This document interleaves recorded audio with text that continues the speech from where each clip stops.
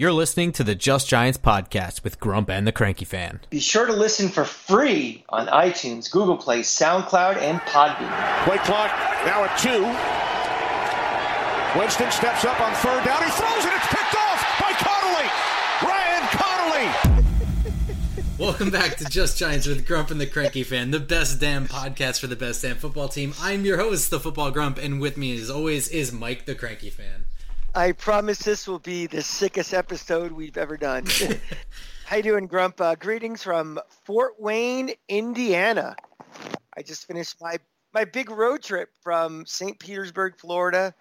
Took me 2 days to get here. I saw America, and I realized I love New York the most. Correct me if I'm wrong. You flew from New York to St. Pete to drive to Fort Wayne? Yeah. Well, I was down there to see the weekend series with the Rays and the Yankees. Gotcha. And okay. Yeah, my lovely and talented wife is up here for work, and I decided to go on a road trip and find myself. And I found Grump. I'm just as lost as ever. Yeah. So hopefully you can, give me some direction with it, as we talk about the draft and the Giants and life itself. Hey man, we've been doing this podcast for a couple of years now. I have not been doing a very good job of giving you direction, but I am lost myself. But I'm just as tired as you are. I am on day 3 of waking up at 5 in the morning. It is time. It's getting warm out. It's nice out. I just went to Florida. Time to lose weight, so getting up really early for the gym, and it's hitting me, man. Hey, we're proud of you though, man. We need to get your ass in the gym. It's good. And by the way, one thing for this episode, no, I'm not drunk. I bit my tongue 2 days ago, and sitting in a car for 14 hours, all you do is continuously keep biting your tongue. So my tongue is swollen, so I sound like I have either cotton balls in my mouth or I've had 12 shots of vodka. I've had neither. I have a swollen tongue. I'm talking a little funny. So we will get through this episode together. Yes, we will get through this episode together. The Giants are now in a position where they have maneuvered themselves around cap restrictions, with a down cap year and having to retain some talent and things like that. They maneuvered their way around to spend a lot of money. And where a lot of money is currently sitting is in the back end of their defensive backfield. So they spent pretty big in 2020 on James Bradberry, getting him back there. They've just spent even more. No, I think it's a little bit less for Adoree Jackson. They have invested draft picks in Darnay Holmes, Julian Love, Sam Beal. So they have really, really pumped a lot of effort and. Well, they've also invested draft picks on guys no longer with the team. DeAndre Baker. I mean, that's part of this, defensive backfield rebuild. So it's even more than just who's physically here now. Yeah, and that's not counting the safety position where, Logan Ryan is kind of in that, he's just kind of like a DB at this point, but, Logan Ryan, Jabril Peppers was traded for, Xavier McKinney was a second-round draft pick. The amount that they've invested back here is a lot. So for us to really go through and be like, are the Giants going to be drafting a corner at 11? That's a little insane. I would be legitimately concerned if that's the draft pick, even if it's a guy that we really like. Well, let's start off. Like, could there anybody be possibly on their big board that they figure he's high enough that he just happens to fall to 11, regardless of anybody else they're taking? I would be really hard pressed to imagine a scenario where somebody who fits a need and is high enough on their big board, all of those people are gone by 11 and we're left with just the best guy on the board as a corner and you take him anyway. I don't know that that's actually possible, especially given maneuvering up in the top 3 for quarterbacks already. So I don't think that's possible, but I do think it's always important. It's always important to do work on guys that there is no chance you're ever getting because, a couple of years ago, everyone was sure that Laramie Tunsil was going to be gone, and he plummeted. And obviously that's a weird thing with the gas mask, and that goes down in NFL draft history. But it's always important to have your due diligence done. You'll never know when there's a run on a certain position or there's a surprise pick really high, and it causes a guy to just be forgotten about because other teams were locked in on who they were going for. So I always review everybody. And you know what? A couple of years ago, I started my pre-draft work on Saquon Barkley before that season even started, where the Giants landed themselves second overall. And I was wondering if I was wasting my time then, and it turns out I wasn't. So, we're gonna briefly go over some guys that are gonna be probably gone by round 2.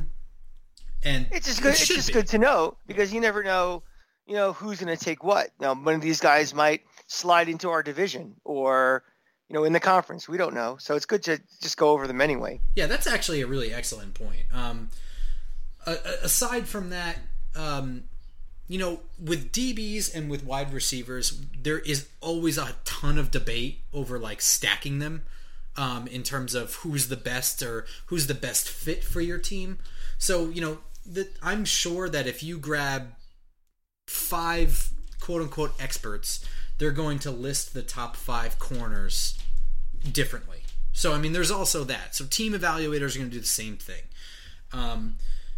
I also think it's important that, I know that we have, and I have listed down every corner on the roster. Okay, you ready? James Bradbury, Adoree Jackson, Darnay Holmes. Those are probably your starters. Julian Love, Isaac Yiadom, Sam Beal, Ryan Lewis, Quincy Wilson, Jaron Williams, Montre Hardage, Madre Harper, Josh Kalu, and Chris Milton. That's a lot of guys, and a lot of them are really talented.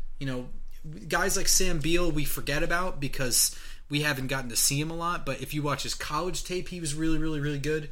Yiadom really stepped up. Julian Love has been pretty good. Considering what we all thought that he would never make it as a corner, has played pretty well as a nickel and a safety. We were having some interesting conversations about him at the end of last season about what we were going to do with him. Yeah, like maybe potentially being a starter next year. Obviously, free agency and everything came along, but that's a guy that we think will play a bigger role in this team than we originally thought. Like you said. But one thing I do want to drill into everybody's heads is.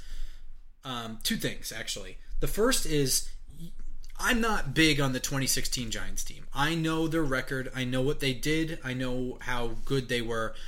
Offensively, they weren't really good enough to go to the Super Bowl. But there is no doubt that game in Green Bay was a very close game until Dominique Rodgers-Cromartie got hurt and had to go out. And by that, the game was over the moment that happened. Aaron Rodgers went to the slot every single time, and there was no depth behind that third corner, and they just were toast. That great defense that they had that year was useless against Aaron Rodgers as soon as Rodgers-Cromartie went down.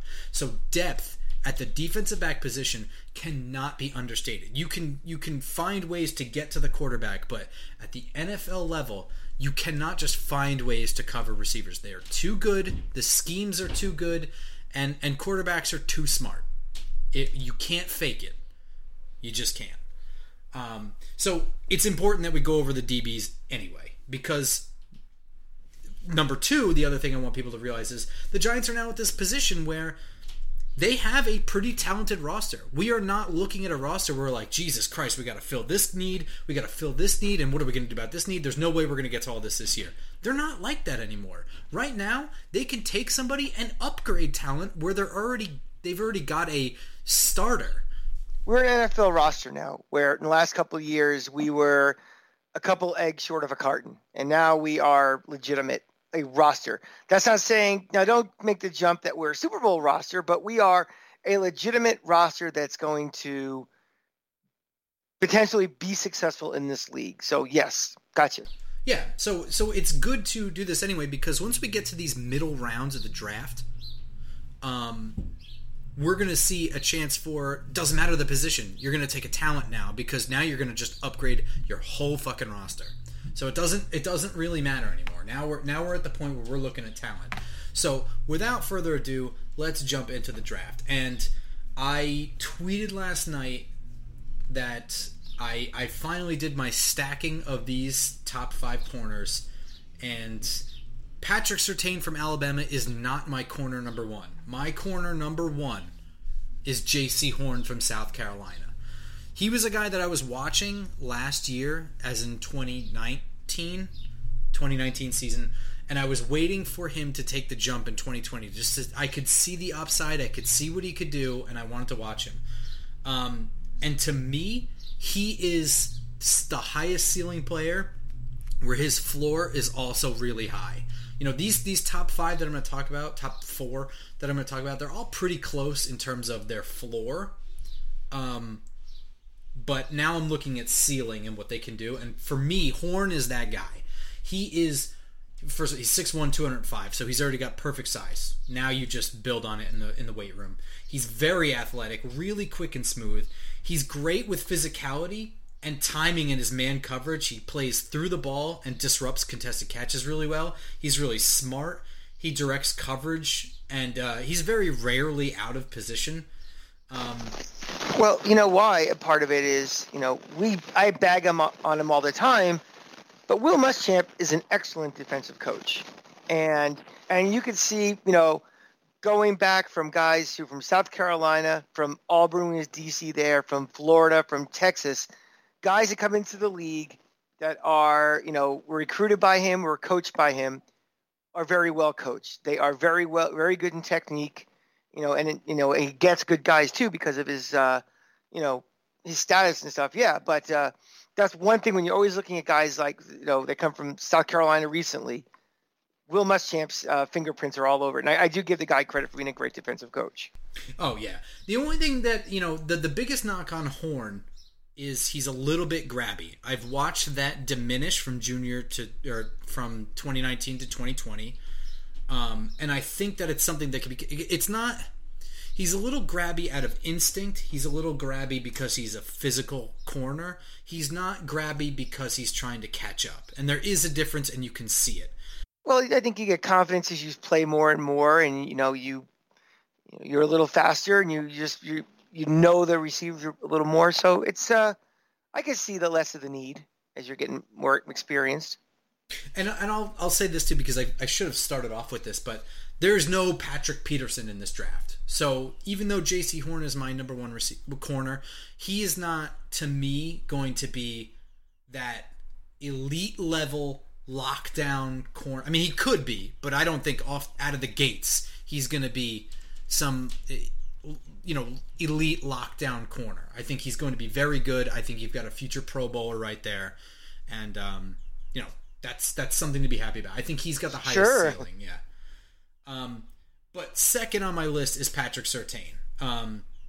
And here's another dude. He's a little bit taller, but same body type, 6'2", 208, so really close. He is much more technically sound than J.C. Horn. But where Horn, I think, has that ceiling over him is, I don't think Surtain has the deep speed and the short area quickness like J.C. Horn does. He's not as athletic. And I think at the NFL level, if he's asked to cover man-to-man, he's going to have trouble with the faster wideouts. Now, I mean, that's going to be on a defensive coordinator, put him in a bad spot like that, but it's something to point out. I think in the defense that we saw deployed last year with Patrick Graham, Surtain would be more than fine. First of all, I think Patrick Graham would not put him in a situation where he won't succeed. But in what they ran last year, I think he would be more than fine. He would be an excellent corner on the outside. But I think what Patrick Graham really likes to do, and what we've seen in the past in Miami, etc., is he likes to have man corners. He likes to switch it up. He likes to play more man so that he can blitz more creatively. He was roster deficient last year to do that, and I think he realized it early in the season and switched things up. But it's something to keep in mind with Surtain, and I don't think it's not something you can just get better at. You're not going to just get faster. It's just the only thing you can do is be more technically proficient to have less wasted steps, but he is already very technically sound, so this is probably as fast as he's going to get. But other than the speed deficiencies, Surtain is a perfectly solid prospect. And it was on display. You've watched Surtain and J.C. Horn match up with Kyle Pitts.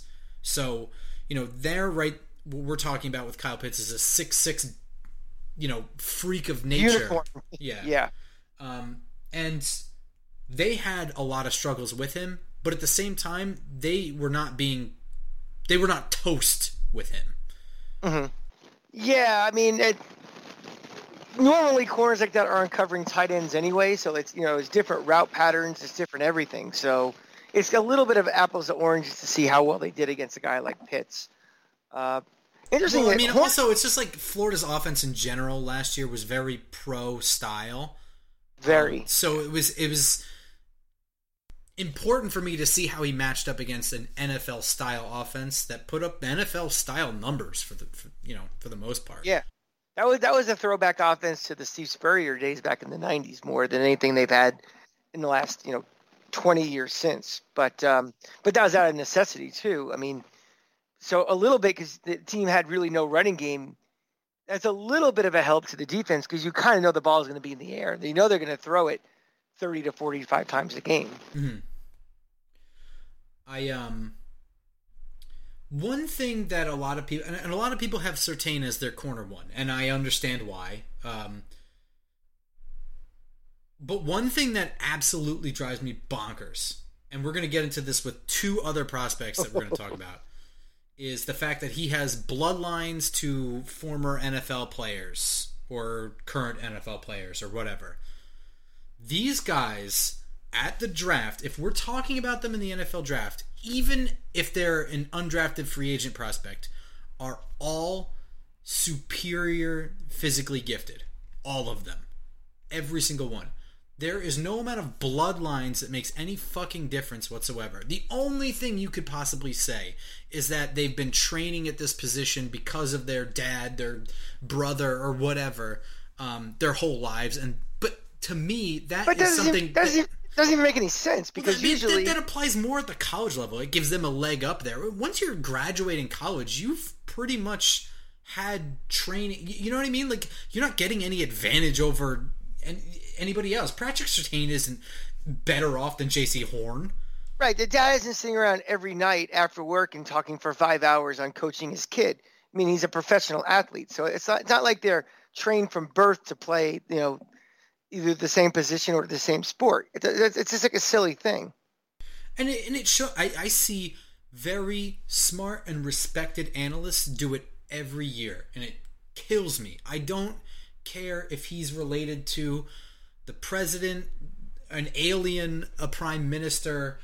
Maybe they hated each other. Who knows? And they never talked to each other. Yeah. I mean, that's the case, I think, with Austin Rivers and Doc Rivers in basketball. Like, they have very little relationship and have for a long time, but so any of that mind melding, knowledge dump really wasn't there. They just happen to be, one athlete has another good athlete. But guess what? Like you said, all these guys are good athletes, and their parents were good athletes as well. Yeah, and not to mention the game is not the same as it was 10 years ago, let alone 20 years ago. Yeah, it's a little irrelevant. So if you're just telling me that he has the bloodlines of an athlete, I don't really need to know that because I already see that he's an athlete. He's graduating from Alabama. He's a 3-year starter at Alabama. That's insane. That alone is nuts. So, yeah, and we're not even pointing it out, but making it as like a deciding factor. Yeah, like, it doesn't belong. If you want to point it out because it's a fun fact, point it out because it's a fun fact. I could care. It means nothing to me. The NFL draft now, ESPN and ABC are two separate broadcasts. They have the ABC version, which is like the up close and personal stories, and then the ESPN version is a little more hardcore with numbers and stats and facts and stuff. That's great for Mike Greenberg doing the ABC broadcast. Go ahead and talk about all the families and all that nonsense, but I might have a hardened heart and no soul. I just don't care about that stuff. So it's nice. It's a nice one-line thing to say, and let's move on with our lives and evaluate the person for being the person and what they can do, what their tape is. Most important thing, because we're going to talk pretty soon about bloodlines and tape versus stats, physical stats. But That's the most important. You know what? I'm gonna just stay on this line, and we're gonna jump out of my top 4 guys here, and we're gonna jump along the bloodlines. And this one's important because the Giants have already had a virtual meeting with him, so he's worth talking about. And that's Asante Samuel Jr. from Florida State. Just pretend his name is Sam Jones. Just pretend, because putting the pressure of being Asante Samuel Jr. on him is unfair in itself. Asante Samuel was an anomaly for how good he was at the size that he was unheard of, really. I mean, the dude is kind of an NFL legend. So, you know, anybody following those footsteps, it's not fair. So immediately when you go to watch this film, and I found myself doing the same thing. I mean, it's not like I looked up bloodlines or anything like that. It's literally his name. But you find yourself being like, does he jump routes like Asante Samuel does? Does he gamble like him? It doesn't matter. Just watch what he does. And he kind of doesn't do that shit. But he's not bad for a middle round corner. I do like some of the things that he brings to the table. He's probably more a fit for what the Giants want, because I don't see him as being a full-time starter on the outside. I see him more in a nickel or dime role, at least to start. Given that he's 5'10", I do have some serious problems with him. And for one is, I know he's 5'10" and 185, but he looks like he doesn't throw any effort whatsoever into tackling, shedding blocks. He does not look physical whatsoever when it comes to playing football. Grump, I am, as you know, certainly not in the business of defending people from Florida State.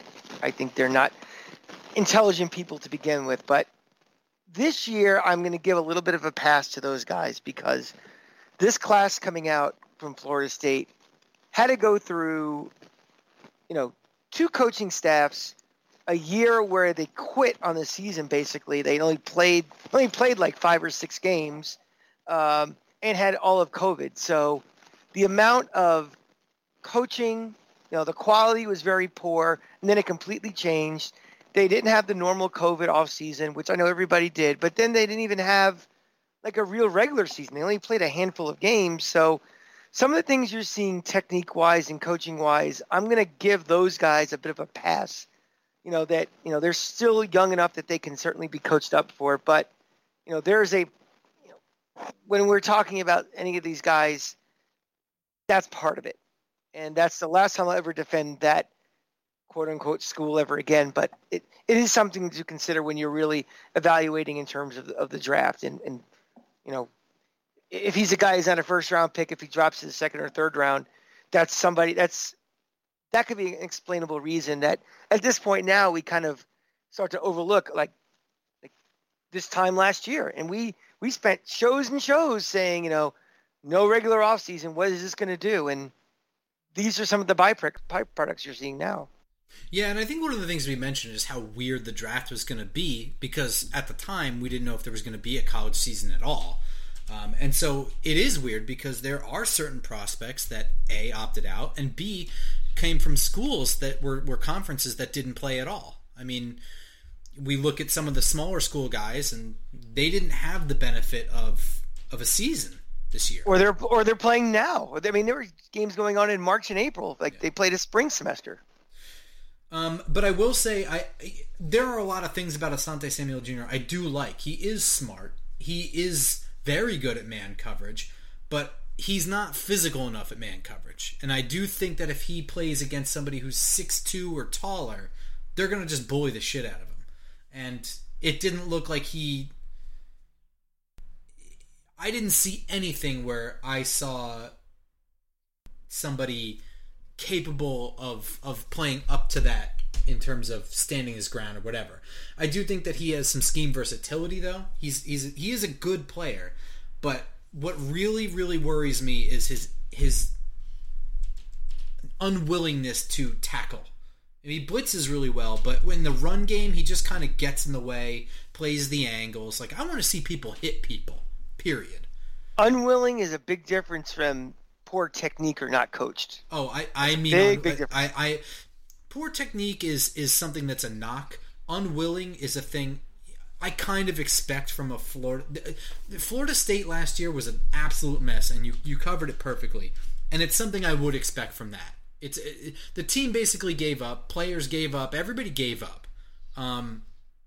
So the ones that did remain, I mean, you really want to get trucked by, a 250-pound running back coming at you? Probably not. But it's still, I'm not going to get the image out of my mind of guys, instead of running downhill and making a tackle, just kind of playing the angle, force them back inside instead of even trying to make a tackle. I don't like that. And he was not the worst offender by any means. But the other Bloodlines guy is Marco Wilson from Florida. And, he is the younger brother or cousin of Quincy Wilson. Brother. Current Giant Quincy Wilson. He is the younger brother. And I think he was mostly off most people's radar, and then he had this insane pro day with, a 43.5 vertical. He's really fast. He had 26 reps on the bench press. Is really impressive for a guy at his position. Why don't you tell me all about how Marco Wilson played at UF? Ooh, boy. Okay, well, Marco Wilson comes from the Wilson family.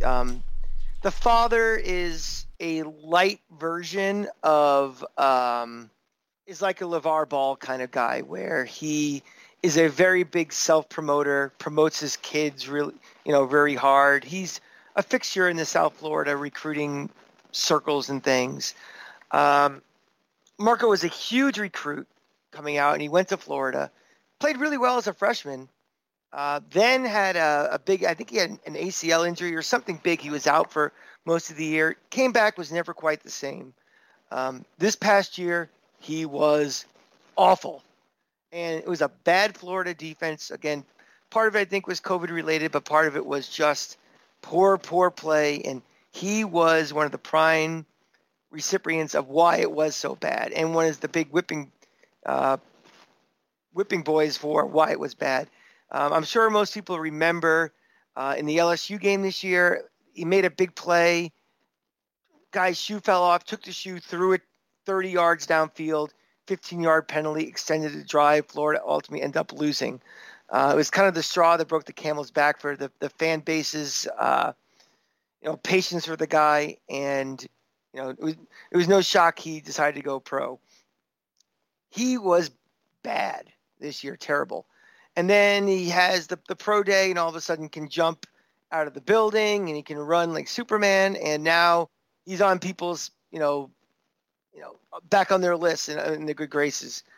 This is a classic example of we are not drafting Olympic athletes. We are not drafting guys who can run between cones really fast and hit a pegboard really high.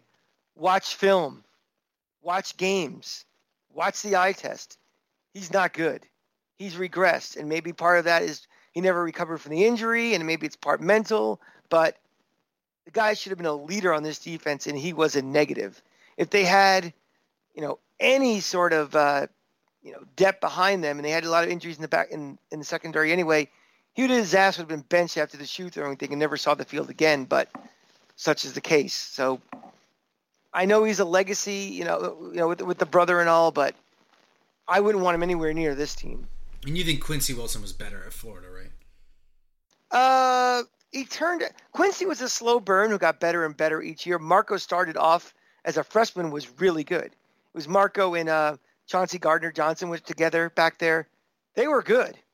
And then he got hurt, and then, it took him a long time to get back, and he never was the same again. And he was just god awful. He was picked on all the time, took bad routes. He just was awful. I'm trying to think. Quincy Wilson was there when Hargreaves was there, right? Yeah, and a little before that too. Kind of like the late Muschamp, early McElwain days. So we're talking 6 years ago, around that time. Yeah, I remember thinking very highly of Quincy Wilson then. I think did Quincy Wilson play as a freshman? Yeah. Yeah, I think so. I think right away I liked Quincy Wilson a lot, and he hasn't really lived up to anything in the NFL. Here he is sitting on the bench behind 5 guys, on the Giants roster. He played for the Jets for a while. He was, serviceable. Yeah, well, I might be serviceable for the Jets. Jumping back into our top group here, Caleb Farley for me is 3 from a talent perspective. He is 6'2", 207. He's another one of those perfect guys from Virginia Tech, by the way. I'm sure most people know him. He's really, really athletic. He's got great quickness. And he's a very smart player. I would say he tends to gamble maybe a little too much, but I don't have a problem with gambling. It usually leads to more boom than bust. It's just his athleticism, the margin for error is much, much smaller when you leave Virginia Tech and go to the NFL. So just something to control a little bit more. For me, he's probably the 3rd best in terms of talent because he can play a little out of control sometimes, but the medical red flag pushed him out of my top 4. He had a torn ACL in 2017, which, it is what it is. Back spasms in 2019 caused him to miss some games, and then he opted out in 2020. And then he just recently is scheduled for back surgery that kept him out of his pro day. Should have him fine for training camp or whatever. But those are some serious things stacking up right before he's about to enter the NFL. That right there takes him out of my top 4. You know what's going to happen? He's going to drop and drop and drop until somebody's going to panic and take him ahead of where they should have been.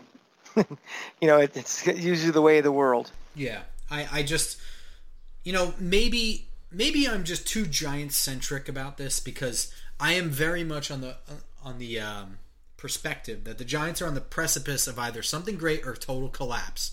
Because if they completely whiff on their free agency this year and their draft, it's curtains for Dave Gettleman and who knows what else. And the repercussions of doing another changeover can have years worth of implications depending on how the chips fall. So wait a minute. Are you saying that if we have a bad draft this year, that could impact him? And that's ridiculous. There's no way he's going to be, that's a tipping point, whether based on this draft. I mean, if we're 6-10 again, I could certainly see it, but I think No. I'm not saying on May 1st if the draft results were not what ownership wanted. No. I'm saying at the end of January, and who we drafted doesn't. No, that's not what I'm saying. I'm saying they spent big, they restructured stuff. If Leonard Williams is a complete statistical failure on top of a losing season, by the way, losing season is going to trump everything. But if losing season, Leonard Williams is a statistical failure. Say Adoree Jackson is injured and misses 10 games even after we paid him all that money. And then on top of that, say the same thing for Kenny Golladay. Say he misses 5 games or something like that. And then on top of that, our draft was kind of a bust. I think all of that combined, you can pin almost entirely on the GM at that point. And there's no way to really calm down a fan base at that point. I think it becomes too much. But my point is that they're on the precipice of something great, but they have to be careful. They are playing a little bit with fire with the injury guys that they have spent a lot of money on. Kenny Golladay does have an injury history. So does Adoree Jackson. I'm fine with them spending money on those guys, but that means that they have to be careful in the draft. And I've been fine if you went the other way. If you were careful with your money, you want to be a little bit fast and loose with your draft guys, fine. But you can't do both. They're not good enough right now to completely fan on both of those things. Or to completely gamble. That's what I mean. Yeah. I mean, exactly. We have seen too often with Jerry Reese's and Mark Ross's time, gambling on the athletic guy or whatever. When you miss, it's so bad, and the repercussions happen for a couple of years. Well, with the fan base, the ones who are anti-Gettleman, if a guy has never missed a game in his life and he misses 8 games this year, it becomes Gettleman's fault. Well, of course, I'm not talking about the radicals on either side of how you feel about Dave Gettleman. Just take the true neutral guy who's just like, I just want to see my team win. How do you not blame the GM if the team loses a whole bunch? Your free agents that have injury history were injured, couldn't contribute, and then none of the draft picks really helped. I mean, how do you not blame the GM for that? I mean, if you're truly neutral, I don't know how you don't. So maybe it's just because I'm looking at the draft this way that I have taken Caleb Farley way down. Maybe if you're a team like, Tampa Bay, you want to take a flyer on Caleb Farley in the draft. You can do that because you're the defending champs and because you've already got a great defensive coordinator who's going to get a lot out of guys. You just won the Super Bowl. The defense played out of its mind throughout the whole playoff. You've probably got something there. And if the upside is Caleb Farley is one of the best corners in football. The downside is he doesn't play and you still got a great defense from the year before. So, yes, if you're Tampa, maybe I'm being too harsh on Caleb Farley. But we're for not the Giants, I can't. No, not for me. But there's two guys that I think are really good, and they're both from Georgia. So I'm sure Giants fans have PTSD the moment I say corner from Georgia, but that's I want to get into that little rant for a second. That I think that is the stupidest thing. If you have something that has absolutely nothing to do with something else has to. I hear it like from Met fans all the time too. It's like we should never get another free agent again because look what happened with Jason Bay 10 years ago. He was a bust. Every free agent this year going forward has got nothing to do with him. And it's the same thing at just because, DeAndre Baker flamed out for non-football related things, that means you're no longer consider, one of the three best, recruiting schools in the country in Georgia at a position. That's ridiculous. So when you hear people like complaining like, oh, we shouldn't do that. Look what happened to X player Y years ago. I mean, you got to get over that stuff because they're completely unrelated. It's silly. I mean, I couldn't agree more. And we hear it all the time with Daniel Jones and Duke. Who cares? I mean, nobody gives a shit now that Phil Simms went to Morehead State. Or even worse is kind of like, well, we can't ever draft another quarterback again from who's the guy who's flamed out, who's sucked? Who's the guy? Well, every quarterback from USC. Let's say old-time Giant fans remember the guy we drafted from Duke. Dave Brown. Dave Brown, right. It's like, what does Dave Brown have to do with Daniel Jones? Absolutely nothing. You're talking 5 coaches ago. I don't even think Daniel Jones was alive when Dave Brown was a quarterback. But making that leap and making the thing, you shouldn't go that way because of this, is you have to get off of that. And even the joke about it is a tired, like, what a cliche thing to say. Yeah, it's like, oh, good one. Everyone else in the world is thinking the same thing. And quite honestly, other than Giant fans, no one even knows what you're talking about. So, things happen independent of each other. They're completely unrelated. One has got nothing to do with the other. And I love the Georgia defensive coordinator, by the way. I think he takes a lot of guys who are pretty good talent, and he makes a very good unit. And they're a lot of fun to watch defensively. I'm sure you would probably disagree. The Georgia defense is Kirby Smart. Yes. I mean, it's like they've had a couple of defensive coordinators under his time. They've gone on to bigger and better things. But they're kind of paper coordinators. It's Kirby Smart's scheme. He's the guy who recruits them. Is he calling the plays? I'm just curious because I actually don't know. I don't think he's calling the plays, but I think he's in the ear quite a bit what to do. Okay. Either way. But Kirby, though, Kirby was the mastermind of the Bama defenses before he got the job at Georgia. Yeah, and when you have 2 corners that are entering the draft and both of them are worthy of mention by me, then you've done something right. A lot of people have Tyson Campbell really high. He's the 4th in my top 4. 6'1", 190. He's got great body. Needs to hit the weight room a little bit more than some others, but pretty good. My biggest thing with him, my only real knock on him, is that he is too passive. I think that he plays everything a little too safe. He seems like he's afraid to get burned because he is often playing way too far away and sometimes is already in his back pedal or turned before the snap. I feel a lot of the time that's a scheme thing. I wondered that too. I didn't see the same thing from Eric Stokes, which is why I just wasn't sure. I I can't tell, but like his cushion in coverage is a little bit too much for me too. He can make up for it a little bit with, he's really fast and he's a really smooth and natural runner. He flips his hips really well, and he's got great understanding of positioning and his responsibilities. It also seems like a coaching thing. Like that's something that you just either in practice or during a game you make an adjustment. Like you're too far off. Yeah, so absolutely. Yeah. And the important thing to remember is that I can do these podcasts all I want, but my access to these things is just the film. So I would hope that this checklist is something that the Giants talk to him about and say, hey, we noticed you're this far off the ball. You're already turning away. And, that's up to him to say in an interview, yeah, that's the scheme. That's what they wanted. I am more than capable of playing right at the line of scrimmage. I'd never seen the guy jam. I don't know if he's not physical enough because he is a little bit, he's only 190. At 6'1", I'm 6'1", 190. So I don't see me playing. You're quite the Adonis. yeah, exactly, right? It's just, I don't know if it's schemed because of his deficiencies, schemed because it's a scheme, or what. So these are the things that you write down, and then when you get your interview with players, you can ask him and find out what it is.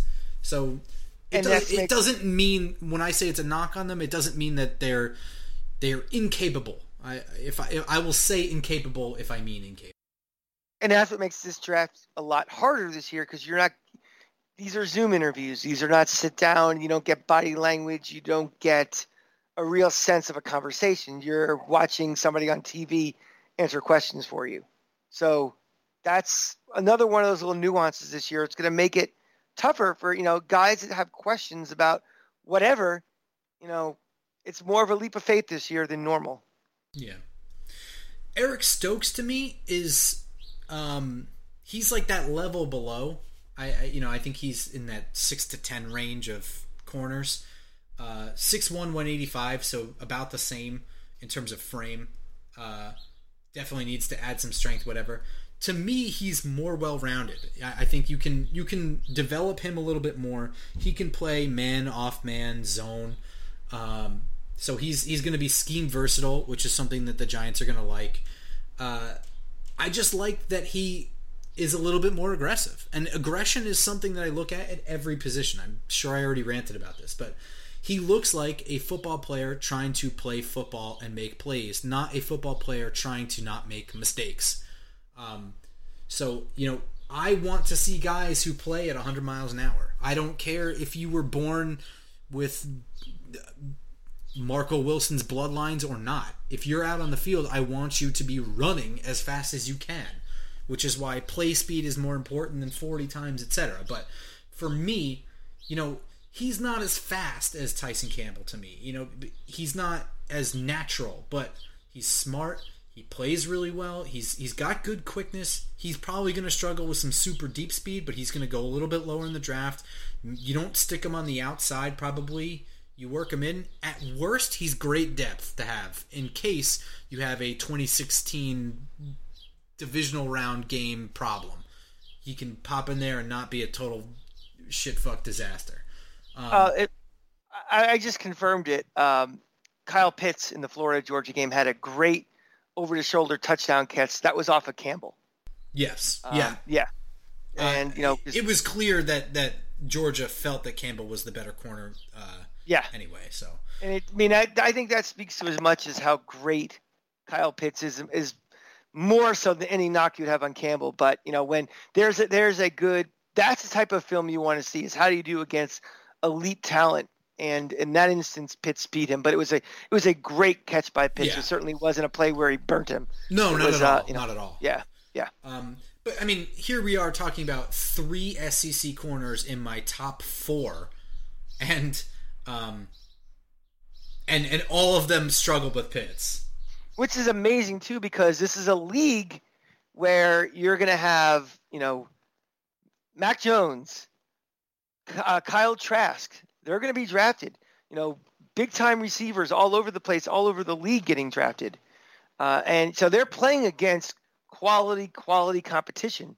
And, they pass with flying colors. I mean, the league has certainly changed where there's offense everywhere in the SEC. It's a wide open league. They pass a lot, and these guys are all SEC guys, and they hold their own. So it's certainly, with the two schools that call themselves DBU, Florida and LSU, having awful years defensively. Yeah, so it's not not for even nothing, like but Ohio State's another one of them. They have no corners coming out this year either. right. So I mean, that's when we're talking about the talent of SEC corners, we're not even mentioning Florida, LSU. That's saying something about the depth in the league and the level of talent these guys are. Yeah, and for what it's worth, I did watch Shaun Wade from OSU, and I could not be more down on a player than him. He was somebody I was, just like J.C. Horn, I was watching this year getting ready, and to me, Shaun Wade has the biggest knock on him that you can give, and it's that he just simply looked disinterested. Yeah, and you could see in the Penn State game, they abused him. And Penn State has dog shit for a quarterback. Ohio State all year felt like, we are so entitled to get into the playoff. They did everything they can to get into the playoff. They only played 6 regular season games. So, again, wonky year. And when you're going to get in the playoff, are you really giving it 130% every single play? Probably not. So, again, when I see things like that, I think last year was so jacked up. That's why this period now where you can't really interview the guy and get him in a room for half an hour really, really hurts. I mean, what was nonsense from last year and what is legit? And some of these guys are going to suffer from it, where they're not going to. Some teams will take the chance and some will be rewarded, but a lot of them won't, and it's going to affect a lot of bottom lines for a lot of these kids. For sure. I'm going to talk about one more guy, and he made my top 5 at number 5, and I have not seen a lot of people clamoring for him, so this will be interesting to see how far he falls, or maybe I'm just stoned and he's not as good as I think he is. But it's a Florida product. Who is it, Cheech? Tell us. It's a Florida product from UCF, Aaron Robinson, 5'11", 190. Good size, well built. He's a little on the shorter side, but so he may be a better fit for the inside, but he has scheme versatility. He's got pretty average speed, average quickness, but he plays with instinct, and he's another one of these guys that plays at 100 miles an hour. There is no hesitation in his game. He's physical, but not too handsy. He plays really well when he's down by the line of scrimmage, but he can turn and run with most wide receivers. I think he plays through the ball really well. He has really good timing to disrupt throws. He's pretty smart. He can get a little over-aggressive and a little out of position from time to time, but not too often. But he's really going to excel at the underneath game, so hence inside corner. He can play off, man, or zone really well. He's going to be able to move around in a versatile system. He's a strong physical tackler. He's aggressive. He plays at 100 miles an hour. I can't underline that enough. He's really good in blitz situations, which Patrick Graham will love. Sometimes he can bite a little too hard on some fakes, be a little over-aggressive in the run game. But I really liked what I saw from Aaron Robinson. I think the game I watched was them against Cincinnati. So not against the scrub team by any stretch. No, that was a team that was trying to sniff at the playoffs for a little bit. And that game came down to the wire. I believe UCF lost in the closing minutes. Mm-hmm. So, some of those biting on fakes might have been over-aggression due to a really, really close game or whatever. I don't know. I don't have... Unfortunately, I am whack, and I don't have the time to watch like 6 games from each player. I would love to, because it would make these things more well-rounded, and maybe I won't be going off on a limb too much. But I really like Aaron Robinson. He was my 5th best corner on the list, and I would love if he fell somewhere around the 3rd or 4th round. I don't think that's going to happen, but holy crap. If he is around that time where Giants are just ready to take talent, get this guy. Put him in the defensive backfield. You won't have to worry about an injured Darnay Holmes. You're upgrading over Julian Love, in my opinion. And, maybe when you have to shift guys around, or maybe you can't afford to keep Darnay Holmes because he outplayed his contract and what you're able to afford, you have a guy who can come right in and you don't miss a beat. All right, so let's say the draft goes reasonable to chalk based on the Giants' big board of guys they want.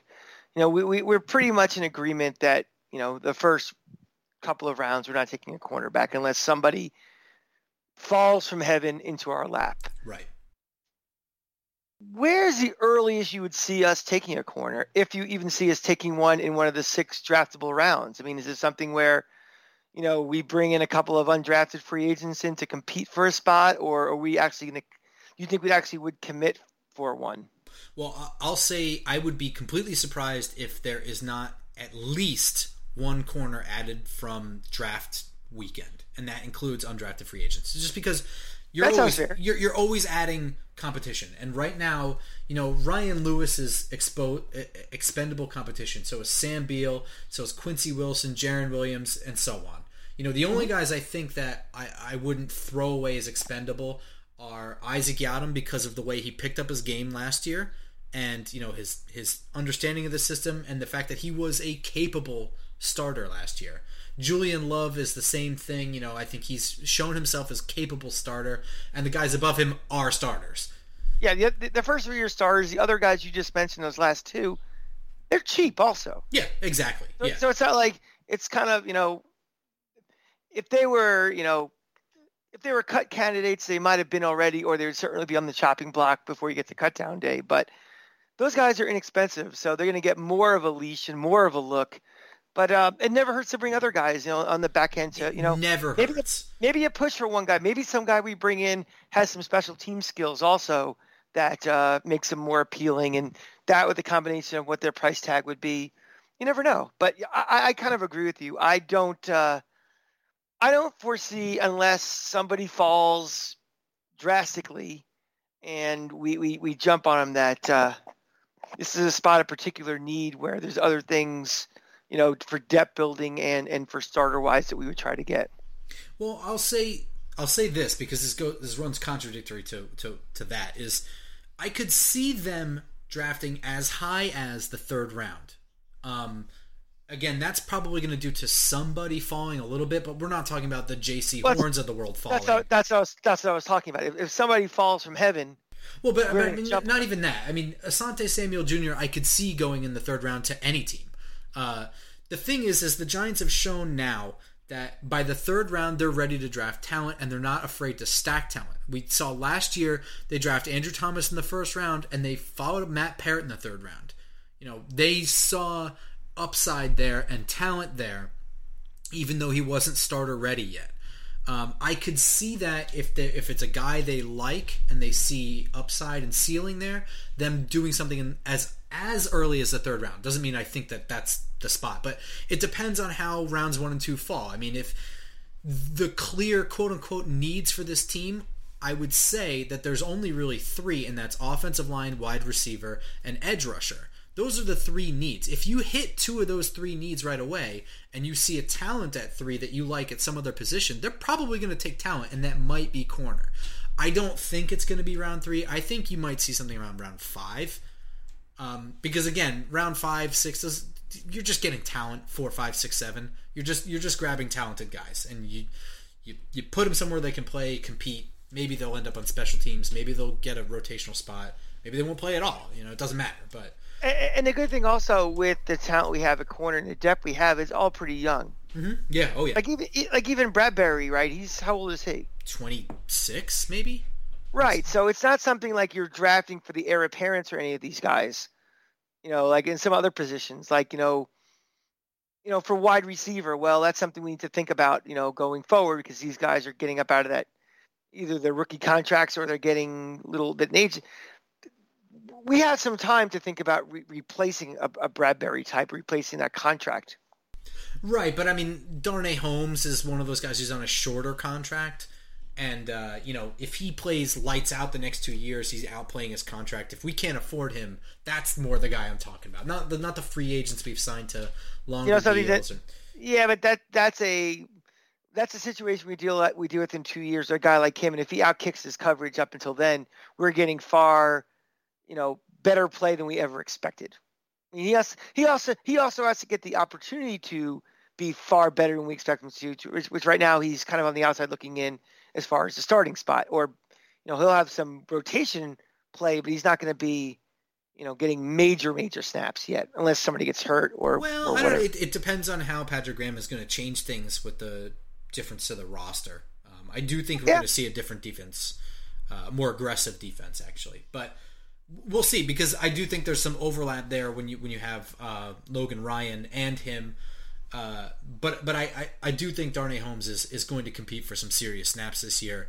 But I have no evidence to support that. So let me ask you something. Of the top 5 guys or 6 guys, who do you think is most likely not to be on the roster after final cutdown? The top 6 guys: Bradbury, Jackson, Holmes, Love, Yadam, and Beal. Probably Beal. I would think Beal. I would think if anybody is going to be, I mean, he has the talent, but we haven't seen it yet. So he's got to, when he shows up, he's got to really show up. And he can do it. Most of it's not his fault. It's a victim of bad circumstance. But something, it's getting bad. late early. Yeah. They're not in a position where they need to wait around for him, and they shouldn't wait around for him. If right. The opt-out 2020 is what it is. I have no problem with it. The shoulder injury is what it is. They knew it was a possibility, but we're not holding a spot for Deion Sanders. Exactly. It's Sam Beal, and whenever we drafted him, whatever situation, 4 years later is irrelevant. And if we're still grading Dave Gettleman based on moves like that, go check yourself. But that's it. Those are my corner review. I watched a couple other guys, but I didn't really think they were worth mentioning too much. But there you have it. Corner position. Ta-da! I don't know what else to say. But corner the market. Good we job. we have now covered every position except wide receiver. So that's going to be a big episode next week. As we delve through that, because that is a position of need, despite getting Kenny Golladay and whatever. That's a spot where there's definitely a need for depth. I think there's even a need for a starter there, and there is without question a very good chance that there's somebody taken at 11 there. So that'll be a really fun episode. That'll be another long one, and we always like to argue about wide receivers and who's going to be the 4th, 5th, 6th wide receiver on the roster anyway. And so get ready for that episode. That one will be on Tuesday, right? You're free Monday to record? Yeah, we'll do it late. I got a Knick game, but we'll be doing it late. Yeah, so it makes no difference to you guys when we record it on Monday. It will be available Tuesday morning, very, very early. So be sure to subscribe on iTunes, SoundCloud, Spotify, Google Play, etc., where all of these episodes are available at 5 in the morning on Tuesday morning. And be sure to follow me on Twitter, where I continually go through draft stuff. I'm at football_grump. Catch me as always on Twitter at The Cranky Fan. There's a plethora of events going on right now. And I'm sure you're all thrilled with every stop of my road trip, which I documented extensively on Twitter. So everywhere I ate, took a piss, and laid my head each night. Yeah. It was riveting stuff, honestly. It's too bad that I was too bogged down watching film, but I did see a couple check-ins at Starbucks, etc. So. Well, you know what it is? You all have parents, and they're all a pain in the ass. They all want to know. They want to make sure you haven't crashed somewhere. So that way, you set them up with Twitter. You say, if you ever want to know where I am, here's where I am. That way I have to call every 30 minutes. I'm 48 and a half years old today, and I have to worry about, can you call and let us know you made it? I'm like, Jesus. Oh, when? Is this your half birthday today? It is, actually. I am a year and a half away from 50, and it really blows. Well, maybe you'll have a 5th Giants Super Bowl by then. Maybe. Yeah, that'd be nice. All right, everyone. We will see you next week, Tuesday morning. And with that, go Giants.